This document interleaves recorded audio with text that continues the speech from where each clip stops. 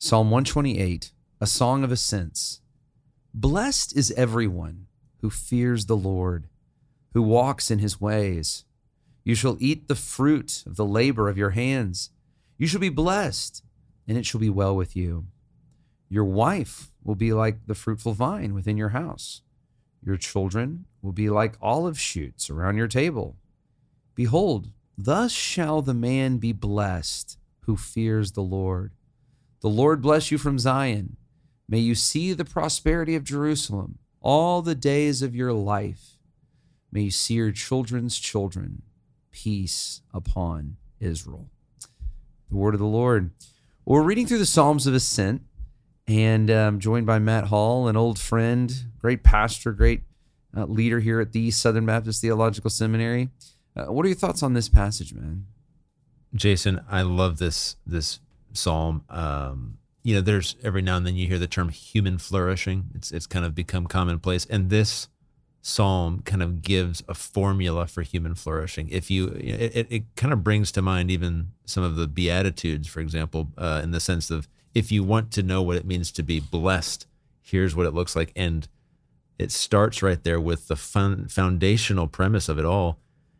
The way to blessing is fearing the Lord, walking in his ways. So fearing the Lord that displays itself in obedience, right? In a manner of living, in a long pattern of discipleship in the same direction, so to speak.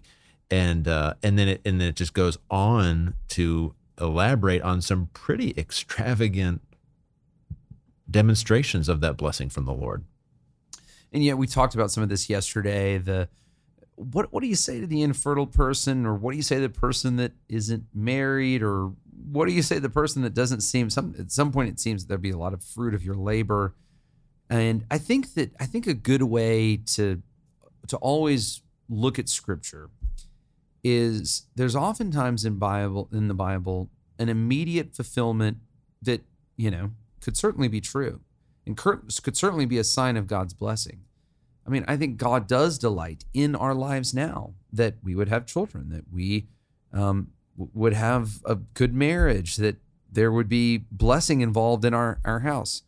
However, the ultimate fulfillment of this, because none of us are righteous, because none of us rightly fear the Lord, is in the identity that we ultimately have in Christ. And as we started off talking, in his new city, in his new Jerusalem.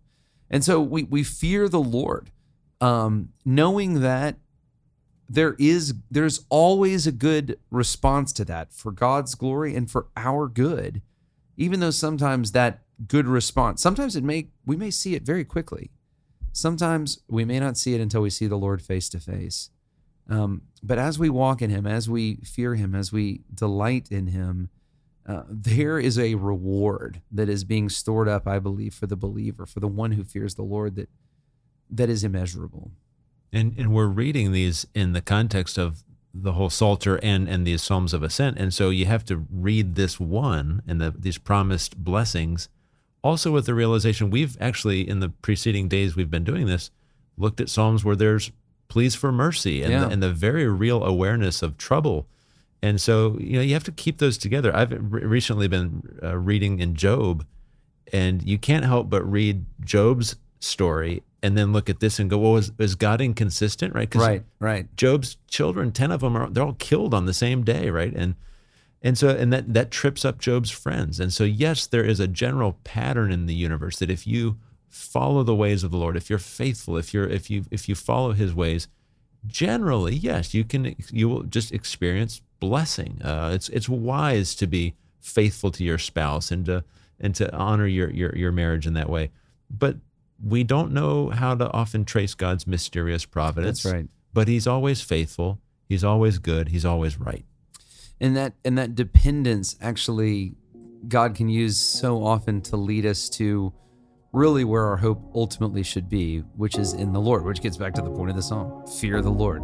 May the Lord be the weightiest thing in your life. So for Matt Hall, I'm Jason Dees. Thanks for listening. Thanks for listening to Our Daily Rhythm. I'm Jason Dees, one of the pastors of Christ Covenant, and Our Daily Rhythm is a ministry of our church designed to help you more faithfully and effectively meditate on God's Word.